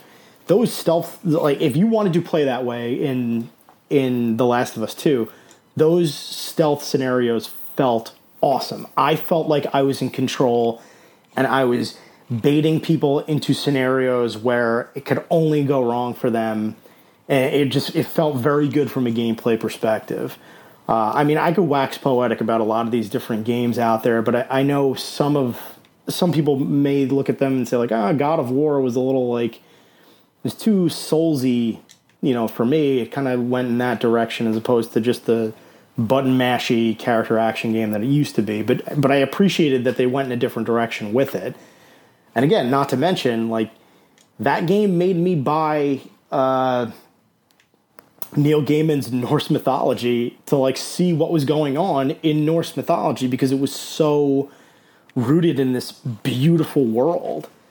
And I think this is where, and I don't, not to like poo-poo on Xbox here, but I think this is where Xbox really falters, is that their games are very safe. And I say safe being like they execute on a lot of the same mechanics. They execute on a lot of the same, beats here and there. I'm not enthralled by the world of Gears of War. I'm not like, Halo is very cool to me. I think that's awesome, but I'm not like encapsulated in it. And despite the fact that they made like 6 of them, I haven't gravitated towards something like that. But Sony seems to make these games that compel you to see more of them. Uncharted is another fantastic franchise that you look at and you say, like, I wonder how this, roguish asshole is going to get out of this situation again when he continues to treasure hunt.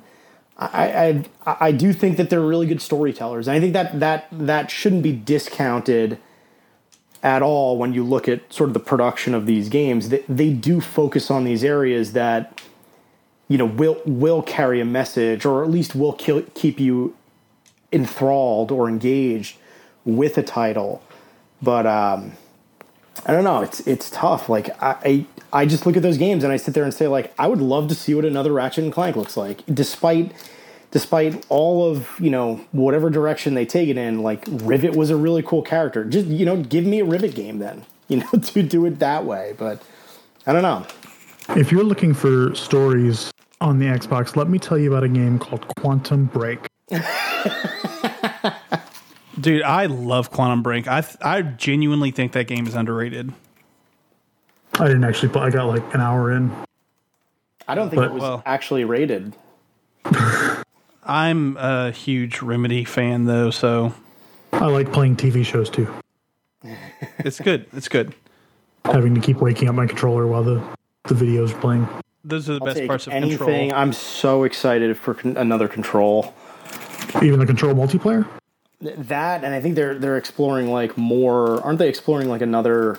I think the next one's going to be Alan Wake, but it's connected. Like they already connected that to Control, so who knows how much which way it'll go.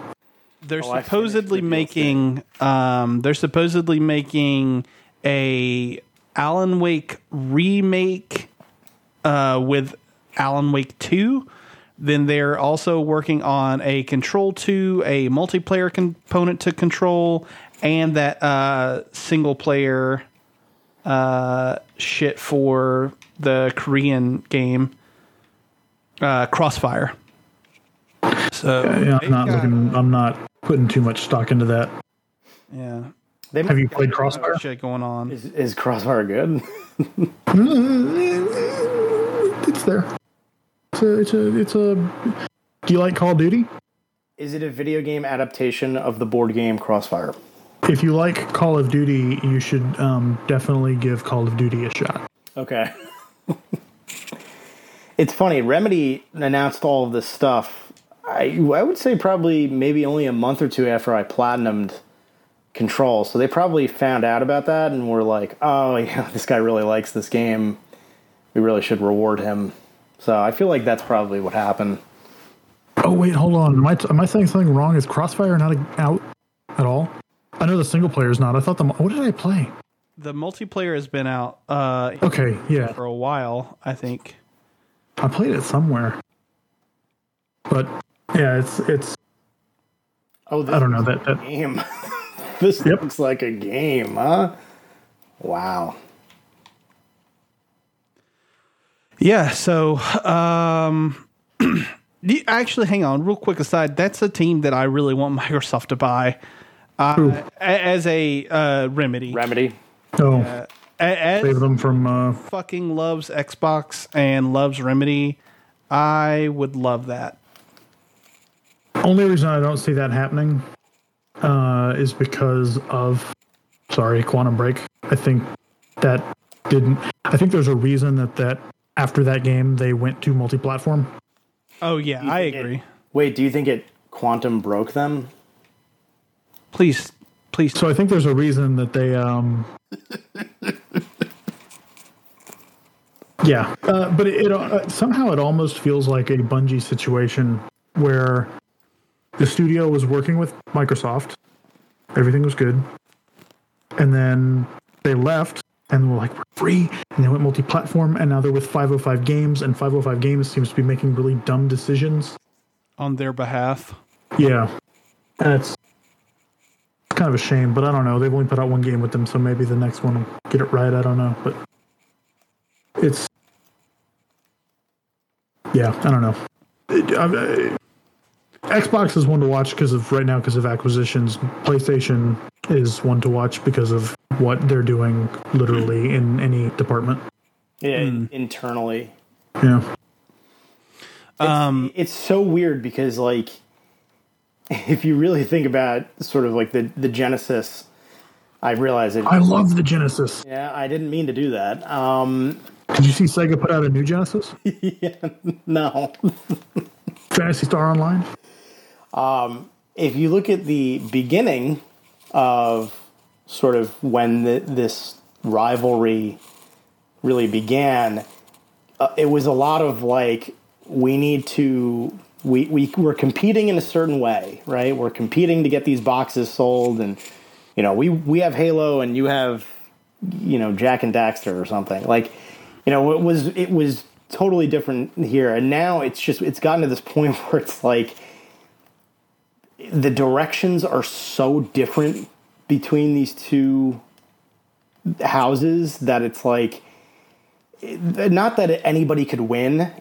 And winning isn't really the strategy here, right? It's to be competitive. It's just the goal is to remain competitive, but it's just so weird to see these different strategies being utilized in different ways, and we're getting such weird results out of it. Like we're getting such differing pathways towards success, and it blows my mind to see it that way. And I feel like the one player out of all of this who's kind of like laughing and sitting there like, oh, you two go punch it out in the schoolyard is Nintendo. They're the ones who are like, we're going to release that new Switch that apparently everybody's pissed off about, and guess what? It's going to sell because people just buy Switches. Yeah. So. You know what? I was actually thinking about Nintendo. If we go back to PR a little bit, how... Okay, at Xbox, I know a ton of the people that work there. I know a ton of that structure. I know a ton of the studio heads and all that, and they're out there all the time, and it feels like personalities. At Nintendo, as much as every single one of their shows feels like an intro to public speaking class, you recognize them and there's personality. Sony not only stopped going to E3 and doing anything like that, they've just switched to this new system of just, we're going to put up a cluster of videos, and like, it doesn't feel personal. It feels very much like the big company's going to kind of throw you a bone and you're going to buy it kind of thing. It's like Big Brothery. Yeah. There's no on Jim Ryan. Yeah.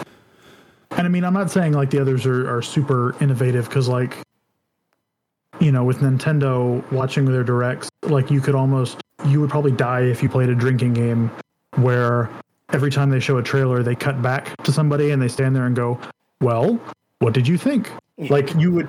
That was really good. It's every time it's the same inflection every time from no matter who's saying it. It's so weird. I would love to hear that guy just start saying like the most random things, like I have a tiger locked. I know. Like, I want to find out if he's like an English anime dub guy of just the worst kind of.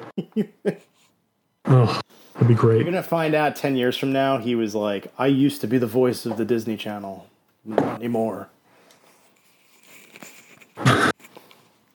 Not anymore. But no, like continue. Sorry, I'm trying to bring it back to the. But no, I just think that Sony really needs to be more fun. I guess, if that makes sense. They need a champion. No. They need like a public champion. They need somebody like Xbox has Phil. Phil is like Phil is every like one of your best friend's dads that like you secretly wish was your dad. Like you're like, he plays video games. Like, why don't you play video games, Dad? And your dad's just like, get a job. But like, you have that with Nintendo. I feel like, you know, with certain things, like they have who's the Smash guy, Sakurai. Like they have him locked somewhere in a basement and bring him out to see sunlight and his family every once in a while. But they sort of have like their own characters tell the story for them, right? And they used to have Reggie. They used to have Reggie being like the voice of God for them. But Sony doesn't have anybody. And even in the past, the folks who ran that business were, like you said, like very much in the beginning of the whole show here, was like, they're just business people, right? Like, you know, I remember Jack Tretton when I think it was Uncharted 2 or 3, like the trailer came out, and the trailer drops, and he just goes, after it drops, he just goes, we're going to sell a lot of those.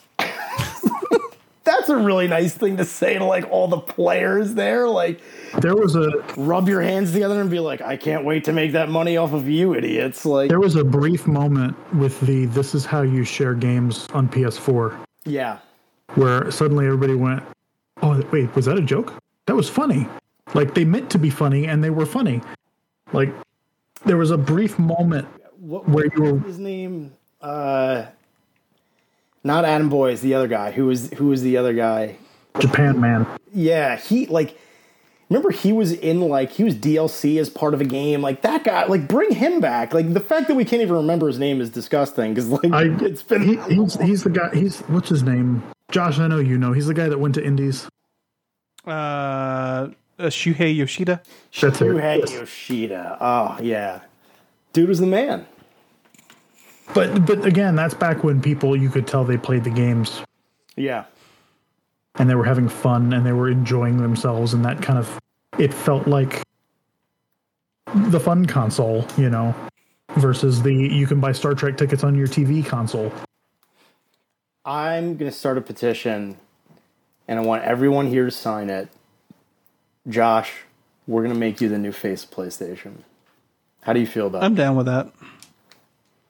I'll kill it. Microsoft will be dead in a couple of years.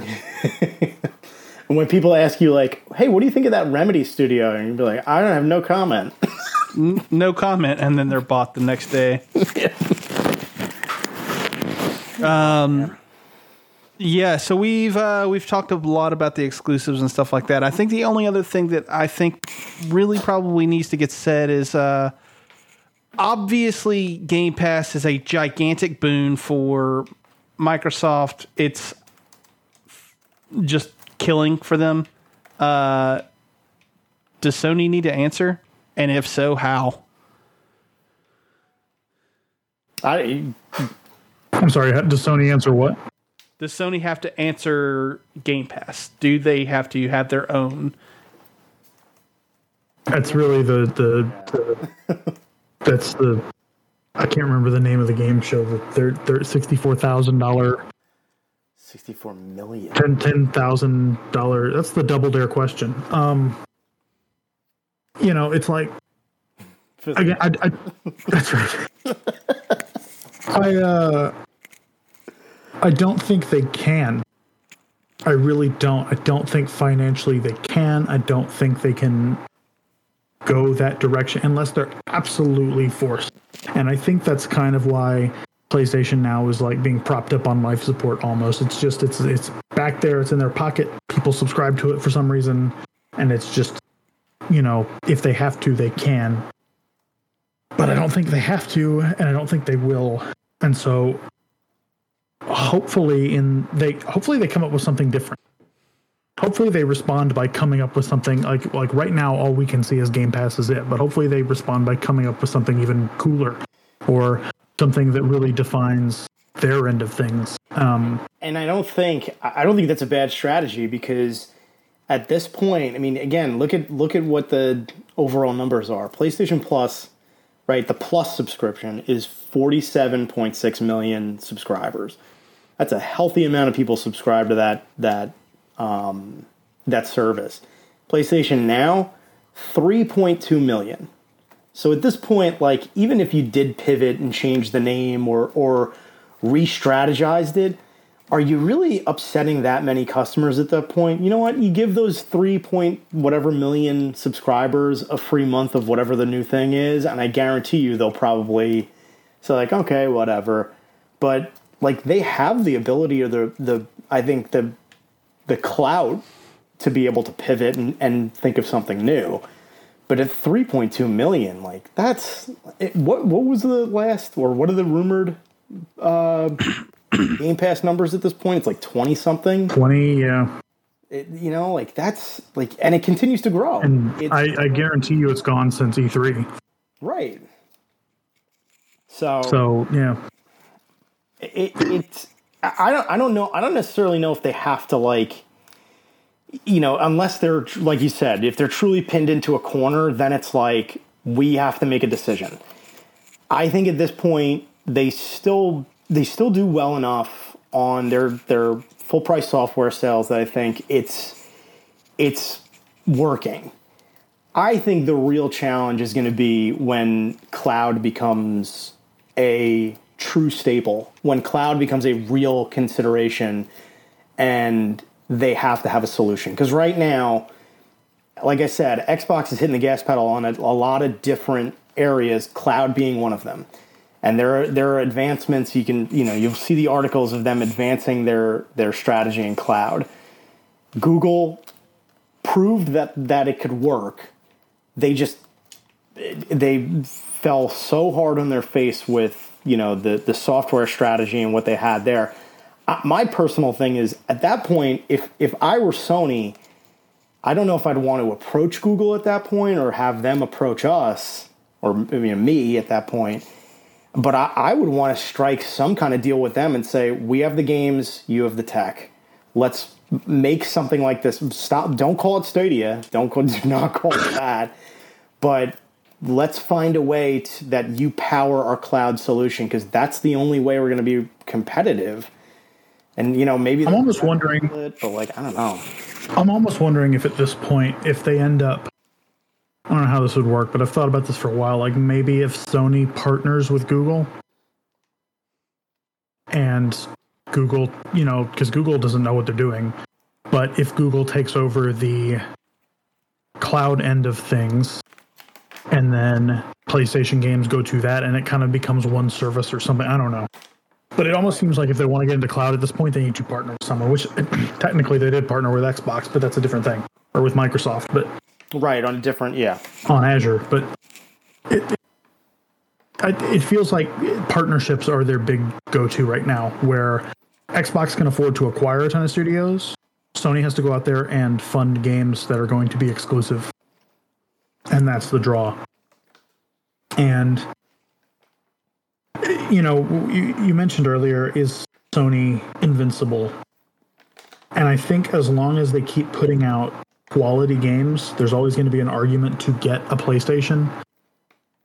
And, I think back to when the PS3 came out, and I think it was Bill Gates said, he was being interviewed about something. It may have not been Bill Gates, I don't know, but that I really love my wife. And then,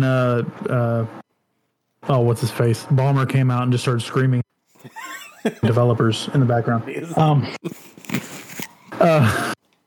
But I think it was Bill Gates that said something to the effect of, for the price of a PS3 at $600, you can get a 360 and you can get a Wii and get a couple games. And for this generation, you're set if you have those two consoles. And I almost feel like PlayStation's best bet is to be the console you have in addition to your other consoles. Right. I have my Xbox, or I have my xCloud subscription, or I have my Switch, but I also have a PlayStation because they put out some nice games, and also they're getting a bunch of exclusive stuffs, exclusive things that are only going to be there. So yeah, I'll get a PlayStation if I can have that. And that's kind of the place they're sitting, unless you're just, all you have is a PlayStation, in which case you're still fine. It's not like you're having a bad time with just a PS5, but where all three of these platforms feel like they're carving out their own spaces, Sony's just not that this is their plan, but just stepping back, it looks like the thing you're going to have just kind of with your other stuff, and you'll play their exclusives, or maybe that's your main console, whatever, but you're going to have something else, and it doesn't hurt them for you to have something else. Yeah, it's to Phil's point, the idea of like, hey, everybody's playing, so it doesn't matter, like it doesn't matter what they're playing as long as you're in the house.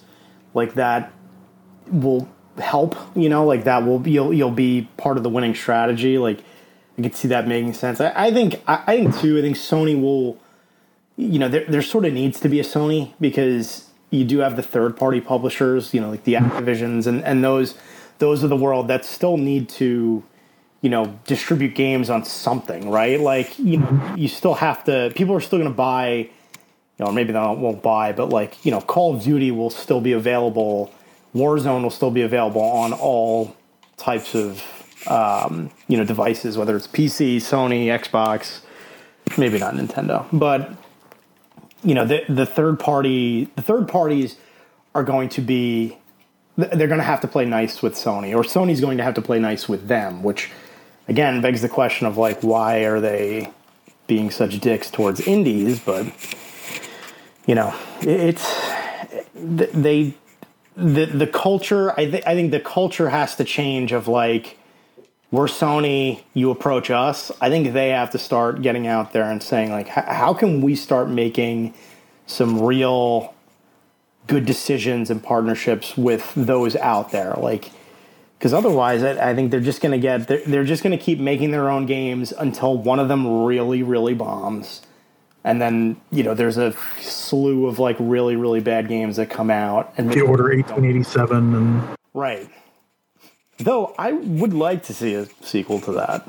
I also would. That game wasn't like a game. It was sort of like a walking. Maybe it could actually fill the screen this time. It was a Victorian walking simulator. With occasional shooty bits. Oh man, that Fermanite gun was so cool. And you only use it, like there was like 2 clips in the entire game. That was it. Like, and clips, not like, I'm not saying like video clips. I'm like literal magazines for the gun. There are only like 2 of them in the game. But that was a cool gun. I want Neil Blomkamp, the guy from District 9, to make the Order 1887. I want him to like think of Victorian weapons that they would use to fight werewolves and vampires. You know what's a funny story I heard the other day? I was talking about that Marty O'Donnell interview. Mm-hmm. And he said that some of the guys that work at Bungie or used to work at Bungie can't even watch District 9 because so much of that movie came from sessions they had where they were trying to figure out the Halo movie. Like literally the guns in District 9 are Halo guns with a couple new things dropped on it and painted white. That really pisses me off. I know. Man. It's like because the Halo movie fell under, they were like, well, we got all this stuff. I don't know. Not to take it in a different direction, but did you ever see Elysium? I have not seen. The only one of his movies I saw of that run was Chappie, which is probably the worst of the 3. It's not. Although it's relevant because Chappie had that scene where they put like 400 PS4s wired together as a supercomputer. So it's relevant. But Elysium had like really, like there was like one gun that just shot like electricity, and it was really, really cool. But yep. Also, guys, don't forget we haven't even mentioned Amazon Luna this entire time. That's also that's on the scene too. The secret Dark Horse winner here.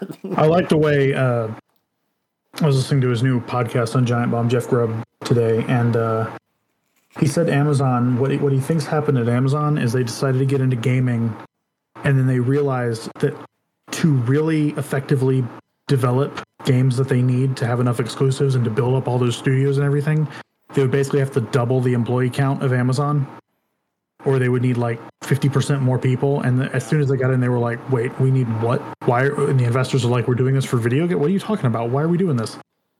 And things... and the shareholders are like, I thought we had Twitch. Yeah, and things like that are why, well, Twitch is burning right now, or drowning in a hot tub. But it's it's almost impossible to imagine at this point that you're ever going to see something like Sega again, like how Sega fell. Like, I think these three brands, the closest that we've gotten is Microsoft, and they've turned it around. And it's like, I can't see 10 years from now the big three not still being the big three. I can't see another company edging their way in, and I can't see any of these three falling completely out. So it's kind of just a matter of how successful they are in the meantime, I guess. I think that's 100% accurate. Like that they will, and it's like to what I said before. Like, they will execute on their strategies. They're going to be very different. There are going to be people on either side of the fence who are going to say, like, you're wrong. No, you're wrong. Like, but they will succeed. And I think it comes down to like, hey, is the game fun? Yeah. Like, do I have an easily accessible way of playing it? Yeah. Like, okay, then you're pretty much solid at that point. But I can't imagine any one of these getting into a situation of like, well, you know, like in news today, Nintendo goes bankrupt. Like, I don't see that ending up being the situation at all. What was it? I think it was like when the Wii U came out, people were like, oh, Nintendo's done. And somebody was like, they could literally not make a new product for 100 years and they'd be fine. Yeah. Like, with how much money they have versus how much they spend. Like, yeah, I don't think these companies are going anywhere. Again, Sony is PlayStation effectively. I mean, they make cameras and stuff and TVs, but their main thing is the PlayStation. Nintendo is the console. Microsoft is the only one that might have killed it because it is kind of a small side project, but it's proven itself valuable to them. I just don't see them going anywhere. So almost in a way, it feels like Sony right now has the most room to expand and experiment, because Nintendo's kind of, I mean, it's like Nintendo is making handheld consoles right now. Like, they can't not do that. They can't come out with their next console and it's not a handheld, also a TV console. Like, the Switch is the Nintendo now. Of course, they've backtracked on stuff before too, so maybe they will and people will be mad. But like, Nintendo and Microsoft feel like they have definitive paths right now, whereas PlayStation feels like they're kind of still back near the starting line. And they're doing really well, but they haven't really progressed that much. They're still doing kind of the same thing they've been doing. And so they have the most room now to try new things. And I hope they do. It's like, to your analogy on the last episode that we were on, if Microsoft is building a race car, Sony's pretty happy in their Toyota. Like, yeah, they're pretty happy. They're out for a Sunday drive. Yeah, skirting along. And then Nintendo's like, we have this really cool bicycle. Everybody get your bicycle. It's a bicycle that becomes like a fucking motorcycle. But it becomes a tricycle. Oh, shit. And it becomes that reverse trike motorcycle thing that old people were supposed to drive now or something. Yeah. Do you think somebody then just goes like, here we go? Like, you know. Yeah, that's exactly what happened. Like the Mario. I'm sorry, the Mario. I'm sorry, the what? We say it the right way up here? You know, I noticed that people say Mario, but they don't say Wario. Yeah. It's because it's a different accent. Oh, okay. A different dialect. Different Luigi. dialect. Mario and Luigi. Ay. What the fuck was that? Princess Peach. Like, slips on a banana peel, right? I'm a good man. All right, let's get out of here. You gotta go. No, this is fun. I'm having a good time. I don't need to go. Hold on. We've got some poll results. Oh, we got more poll results. Okay. Hot poll results. All right, let's see here. On Instagram, I surveyed a crowd of, how many people answered? 8 people. 11 people saw it, 8 people answered. That's great. Okay. I asked, would you rather play a PS5 or OD on the Crack Rock? And 37% chose the Crack Rock versus 63% for play a PS5. So that skews right. That tells you something.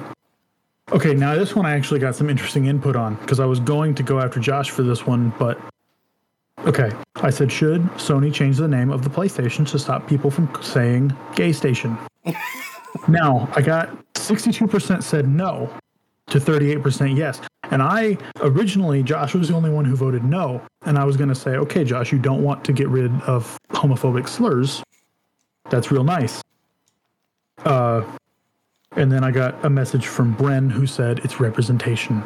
So apparently we're in favor of that now. I don't know. It's representation. Yes, stations everywhere. Okay, then I asked, is Sony finally going to find happiness in love? 75% said no.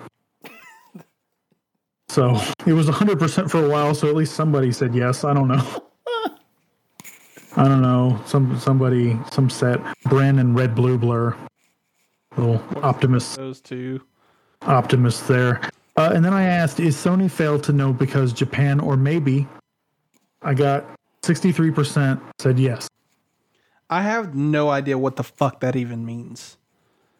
That was What? the haiku that we made. If that didn't make sense, and you're currently smelling a burning smell, you should go to the hospital. I always smell burning. Because of my burning desire for PlayStation. Yeah. Oh, see, they will find love and happiness. Good. I think it's because my brain is dying slowly. Well, I don't know. According to Discord, you're sitting there playing the Master Chief Collection, so it's a good PlayStation podcast here. Great PlayStation podcast. The most PlayStation of all PlayStations. Well, we did it. We did it. Did we? No, not really. We did something. I don't know if we did it though. We should do this again on All I know is discuss the ColecoVision. all I know is that what we did has no limits. Yeah? Just like yeah? PlayStation? Yeah. You guys want to go ahead and knock out a State of Stadia podcast real quick? It's dead. Okay, good. Dead. And go. Dead. Yeah. Well, do you guys have anything that you would like to plug before we get out of here? This leak in my sink. Oh, what's going on? Hey, Uncle Sal's here. No, Why I is don't- New York the worst place? It's actually top 5 places. Is it? That's it. Is it really? Just places. It's not so. So you all confuse it with like, oh, the city is the worst. The city is pretty bad. But I live on Long Island, and that can be a true horror show. But yeah, I don't have anything really to plug outside of my newsletter that I write every morning called The Paper Trails. You can subscribe to it. I write about general news that's going on in the world, kind of highlighting some key articles or key things that go on, with a couple of little funny things sprinkled in here and there. I kind of write in a very interesting voice. If you like hearing my voice, you can read it every morning. But that's all I got. Well, all right. Mr. Beasy. Gay Station sucks. Nailed it. Fucking nailed it. You are those people in GameStop. No, I'm not. But after that Xbox episode where I got pigeonholed as an Xbox fanboy, I'm just embracing it. I started having a moment where I looked over to my left here, and I've got an original Xbox underneath a 360 underneath a Series X, and I've got an Xbox shirt, FanFest shirt in the closet, and I went through my old photos, and it's all Xbox, and I was like, I think I might be an Xbox fanboy. I don't know when that happened, but Do you have like a Tyler Durden-esque Phil Spencer hanging around you too? I've got a framed photo on the wall. I don't know if that's Uh-oh. him and Major Nelson. Major Nelson. I hold it like Wolverine sometimes. Oh, my. All right. Well, as always, you can find us on social media for all things Culture Bob Hunting Pickles and the Culture Bob Whoa, he woke up. Content. He did the thing. He did the thing, indeed. So you can find Culture Bop on the YouTubes, where there will be a video coming this month. Don't know the exact date yet, but it's coming, I promise. And then you can also find that whole thing on Twitter at culture_bop, on Instagram at culture_bop, and there is a Facebook page that really never gets updated called The Culture Bop. So you can go check that out if you want. This podcast, Old Huntin' Pixels, is available on Twitter at Pixels Hunting, on Instagram at hunting underscore pixels CB, and no, that's it. That's the only two. I'm available on Twitter at the BebopMan182, on Instagram at BebopMan182, and on Twitch, where I will be streaming again soon. I am getting my schedule laid together, so he is available. It is true. I will be doing all kinds of stuff over there, mostly PS1 games, because PS1 is the greatest console ever made. Oh, What about the PS2 yeah, that could also play the same game? and Yep. was really good. Or the PS3 that could play all of them? Or the PS4 that... Oh, wait, no, it can't. That's all fine and dandy. Give us a little tease of what games you're playing on PS1. What can we? Laser Shoot Larry. You can expect 100% for sure a Metal Gear Solid playthrough, Parasite Eve, and I'm going to be playing some obscure games called Lunar 1 and 2. Those are some really great anime games. Yeah, really great anime JRPGs. Yes. Oh, don't flash the Austin bat signal here. Oh, he's gonna just pop in any second. Anime, you said? Yeah, fucking anime. I love fucking. I watched 3 fucking animes in 30 minutes. They were so fucking good. They're so good. What you need to do is you need to get a F curse counter for him. And I'm glad that he's going to hear this, because he needs to calm down with the F curses. Oh boy, you think he's bad? Wait till you get a load of me. No. We just did for 2 hours. It wasn't that bad. This summer, get a load of Josh as he plays Parasite Eve, Metal Gear Solid, and other PS1 classics. Damn, he's got it. Fucking nailed it. You'll always get a load from me with anime. Oh God. And then with that, Well, Right. what did you think?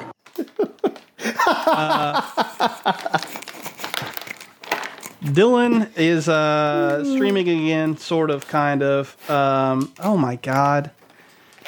I can't fucking focus. You guys are... Power through.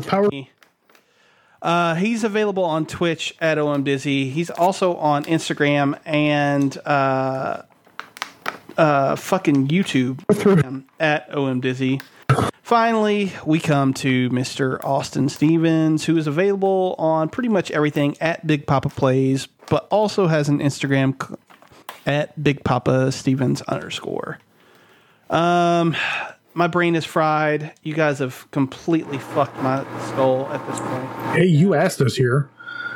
I mean, and you know what? I still don't know why I'm here. I'm super underqualified to talk PlayStation. He would do it again in a heartbeat. Well, thank you. We have a Magnavox Odyssey cast. Yes, that's the next one. Yeah. When are we doing the Jaguar cast? Oh, we got to get that new Intellivision. But yeah, that's it. That's the end of the show. Sorry, This guy is going to go on and eat fish tonight, and I am not, because... Can we do a State of Genshin Impact cast? All right, that's it. We're done. We're good. Bye.